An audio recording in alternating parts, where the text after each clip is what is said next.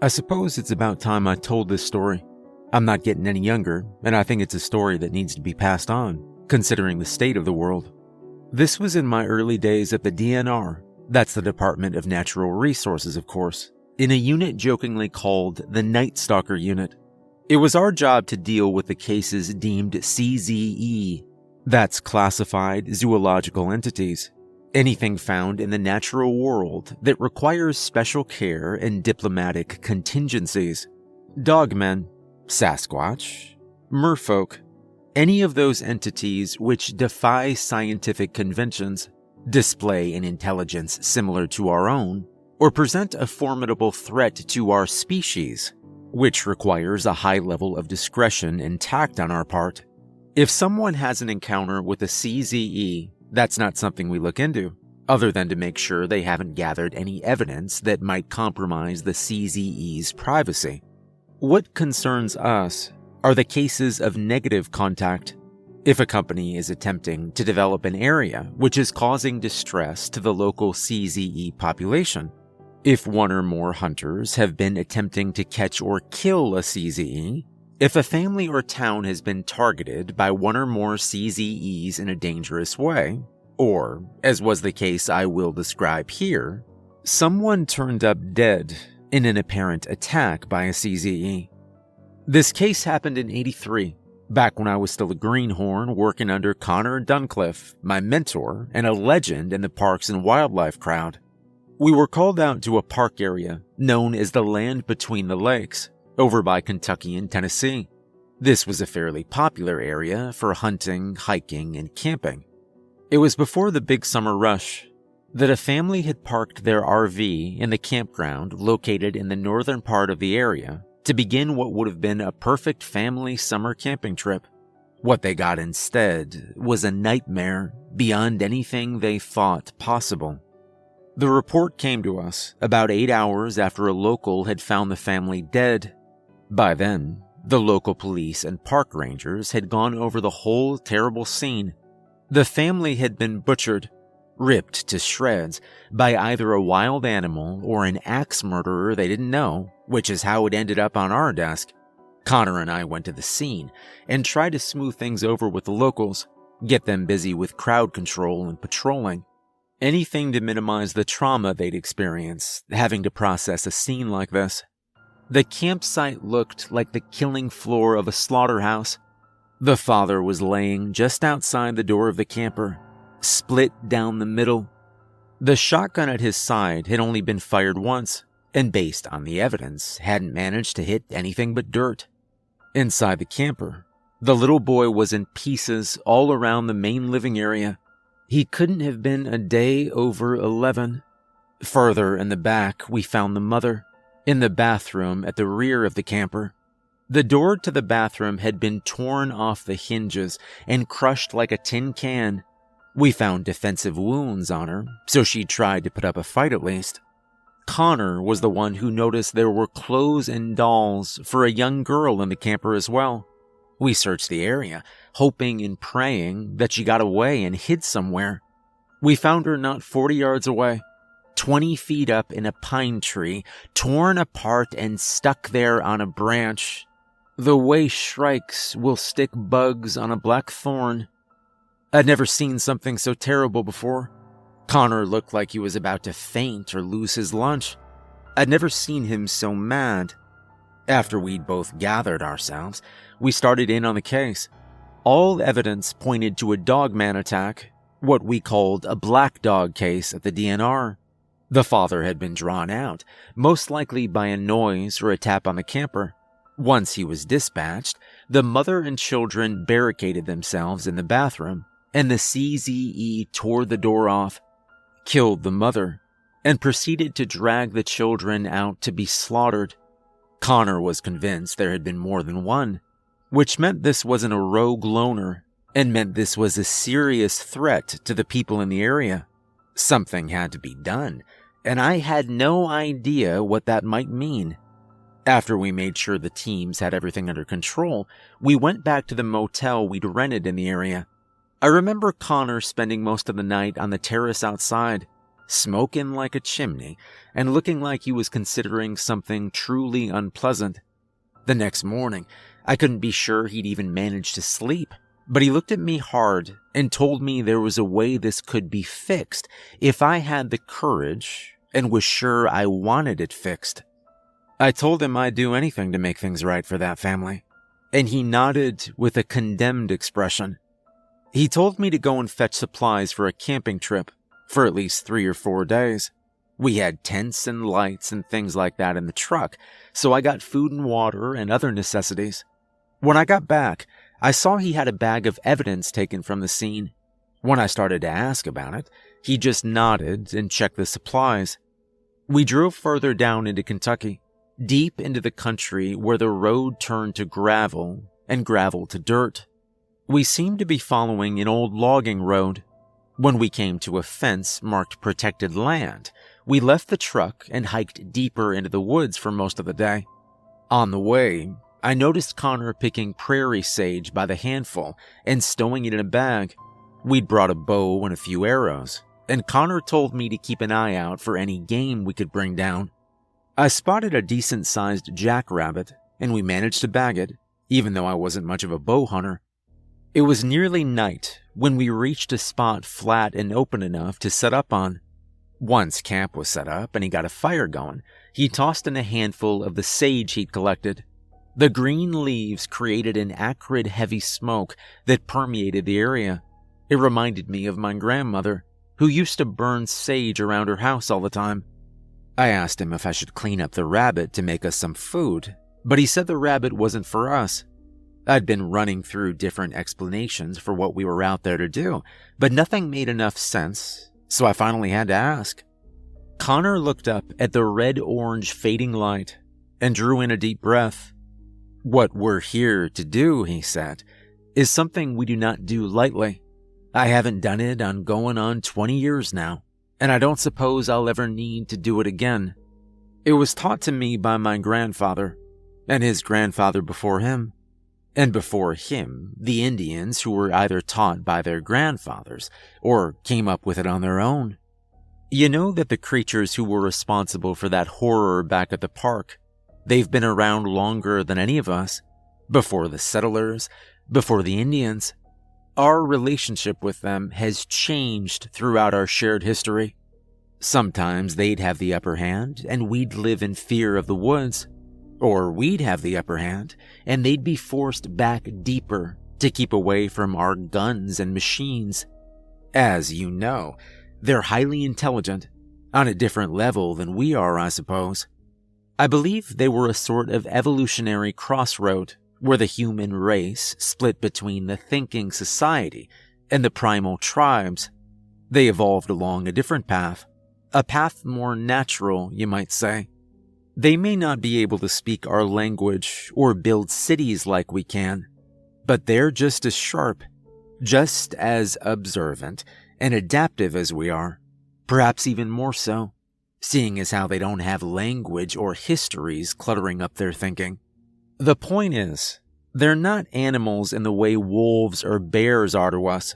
Evolutionary speaking, they're on the same level as we are. And because of this, we have to consider our relationship with them diplomatically. We don't want to live in fear of them, and they want to be left alone. To maintain the peace, the ancient humans had devised a line of contact between us in the event of some unacceptable event. A way of reaching out and making peaceful contact. Obviously, this is not something either side enjoys in any sense. The dogmen have cultivated a powerful distrust of humans over the centuries, and I can't say I blame them for that. They respect us as a threat, but they despise us as a species. This, of course, is not true of all of them. Like us, there are some among them more prone to peace and coexistence, just as there are others who would wipe us out given the chance. That's why this contact is extremely risky for us. I remember feeling distant, like what he was saying was bouncing around in my head and I couldn't get a hold of it. Was he seriously telling me we were about to meet with one of the dogmen, a whole pack of them even, For what? To talk to him? Ask for their help? I just sat like a statue as he talked, and I threw more sage on the fire. The ritual, which is what my granddaddy called it, was to be followed to the letter. The meeting place is deeper into the woods, and we were to bring no tools or weapons or even clothes. Nothing but the offering and the evidence. This would put us completely at their mercy, which is the only way they would let us get close. That was the first thing to land in my mind. No weapons, no clothes. I thought he might be trying to kid me. But when I looked at his face, I could tell he wasn't just serious. He was scared. To see a man like Connor in terror was something I'll never forget. He tossed another clutch of sage on the fire and gestured to it. The sage burning, he said, was part of the ritual. The Indians believed it would ward off evil spirits in the area. My granddaddy had a different idea what it was. He called it an olfactory beacon of sorts, a strong smell to get their attention, and one they associate with the contact ritual, letting them know we'd be attempting contact. He lifted a branch of the sage to his nose before tossing it into the fire. We waited until the moon was high and the path was lit enough for us to walk in the dark. I was staring up at the moon through my tent wall when Connor called to me and said it was time. I felt my stomach do a gymnastics routine and crawled out to see the fire was out and Connor was already completely bare. I took off my clothes numbly and went to join him. I'd never felt so vulnerable as I did standing in that dark wood, naked and shivering.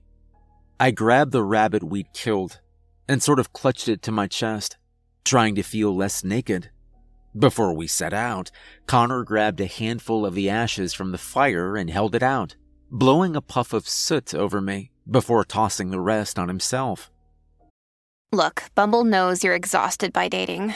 All the, must not take yourself too seriously, and 6'1" since that matters, and what do I even say other than, hey? Well, that's why they're introducing an all-new Bumble, with exciting features to make compatibility easier, starting the chat better, and dating safer. They've changed, so you don't have to. Download the new Bumble now. We walked and we walked. It seemed like we'd walked until I was sure the sun would be coming up. Up until now, the forest had been wet with sound. Birds in the trees, bugs chirping and whirring, the whole orchestra of nature. But at some point, everything went quiet as a church hall. It was like someone found the volume knob on the woods and turned it off. I hesitated for a moment until I remembered Connor's instructions. Walk steady and calm. Keep your eyes on the path. Pay no mind to anything you see or hear.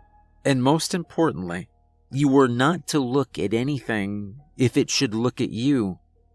As we walked, the only sounds were the wind in the trees and the crunch of leaves beneath us, until I started to hear something moving in the woods to our left. Something big. I kept my eyes forward as the sound trailed us, matching our pace.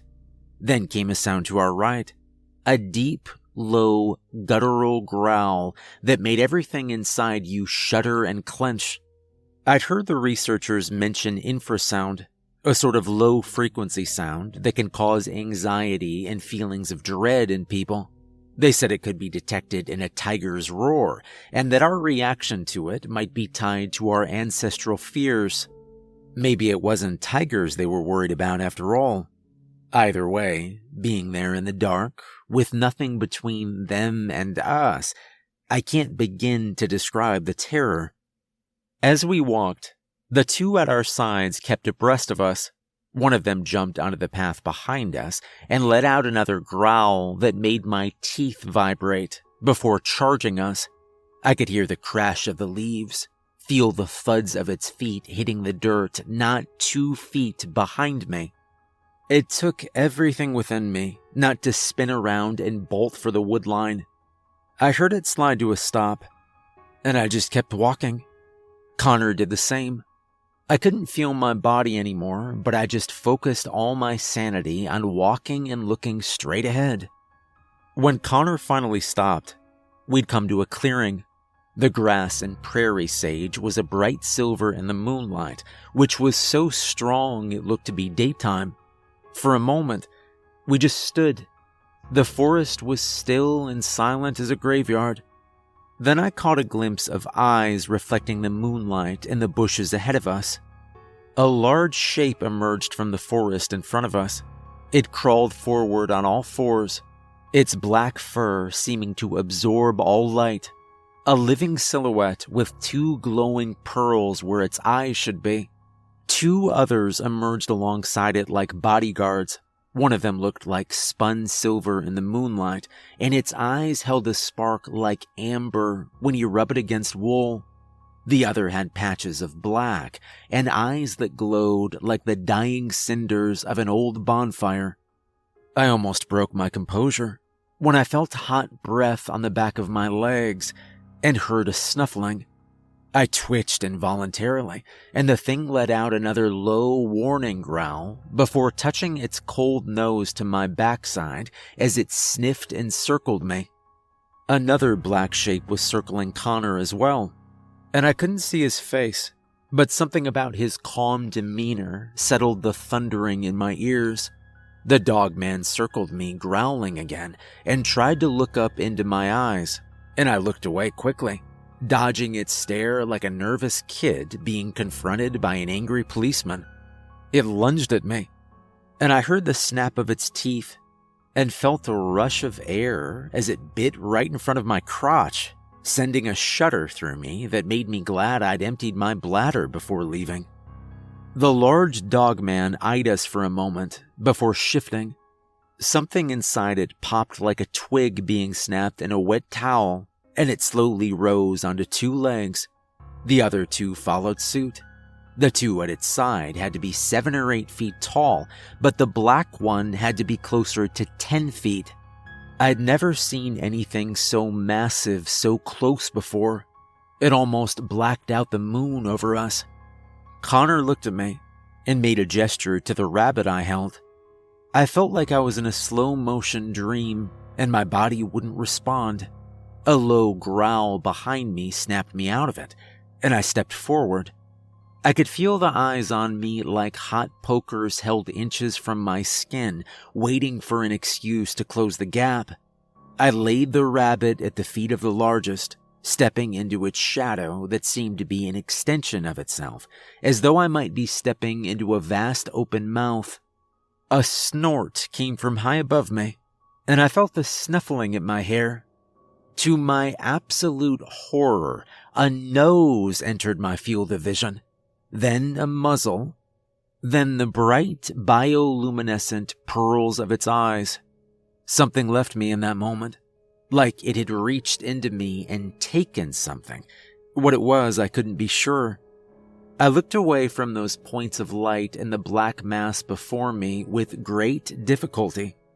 Then I stepped back, carefully moving to Connor's side once again. The largest sniffed at the rabbit before making a gesture to one of the attendants, who grabbed the hair in one hand. It looked like a gorilla holding a kitten, even though I thought the rabbit had been quite large for its species. It disappeared into the woods, and Connor took the bag of evidence from under his arm. He began to pull objects out and laid them on the ground before him. There was a piece of bloodied cloth, a wedding band stained black with blood, a child's shoe, and finally a lock of golden hair. The alpha sniffed at the items intently, growling low as it got to the hair.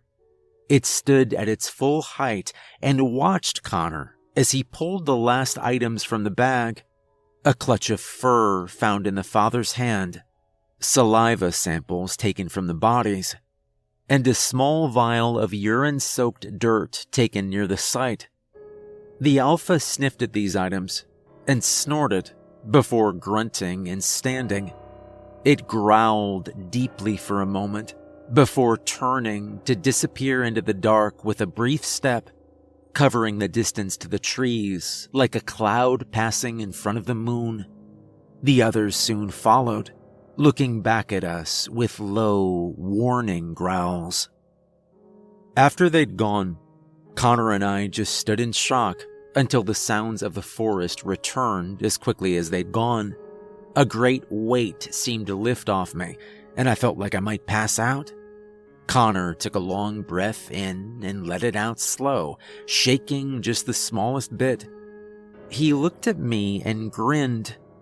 "I think she likes you," he said, and I almost fell over at that, my knees buckling slightly.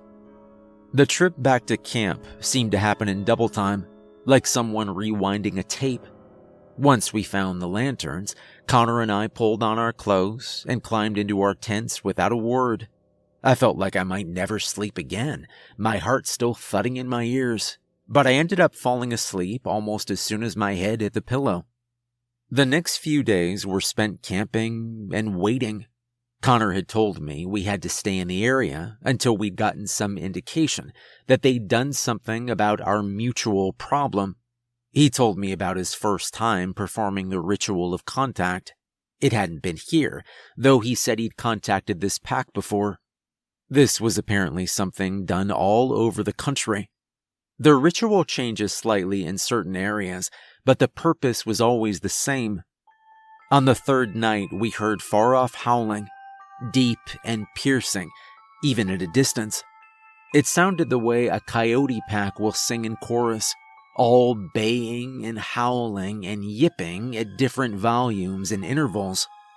The next morning, we found laid on the ground before our campsite 3 massive clawed hands, severed at the wrist and lined up. Connor smiled when he saw it. "Looks like they took care of it," he'd said, lifting one to examine it. He handed one to me, and it felt heavier than it looked, like holding a gun for the first time. Though one hand was bigger than both my hands together, and the long claws at the end of each finger had to be 5 inches and retracted slightly. The fur on each was a different color, and each one was clearly a left hand. Connor dropped each into a separate bag and said the lab boys would be over the moon about these. They tended to collect their dead fairly religiously, so remains are difficult to come by. And then we packed up and went. We hadn't heard of any further activity in the area, and we told everyone we were authorized to tell that the situation was resolved and we had performed a highly successful contact. After that, I felt a bit like a celebrity at the DNR.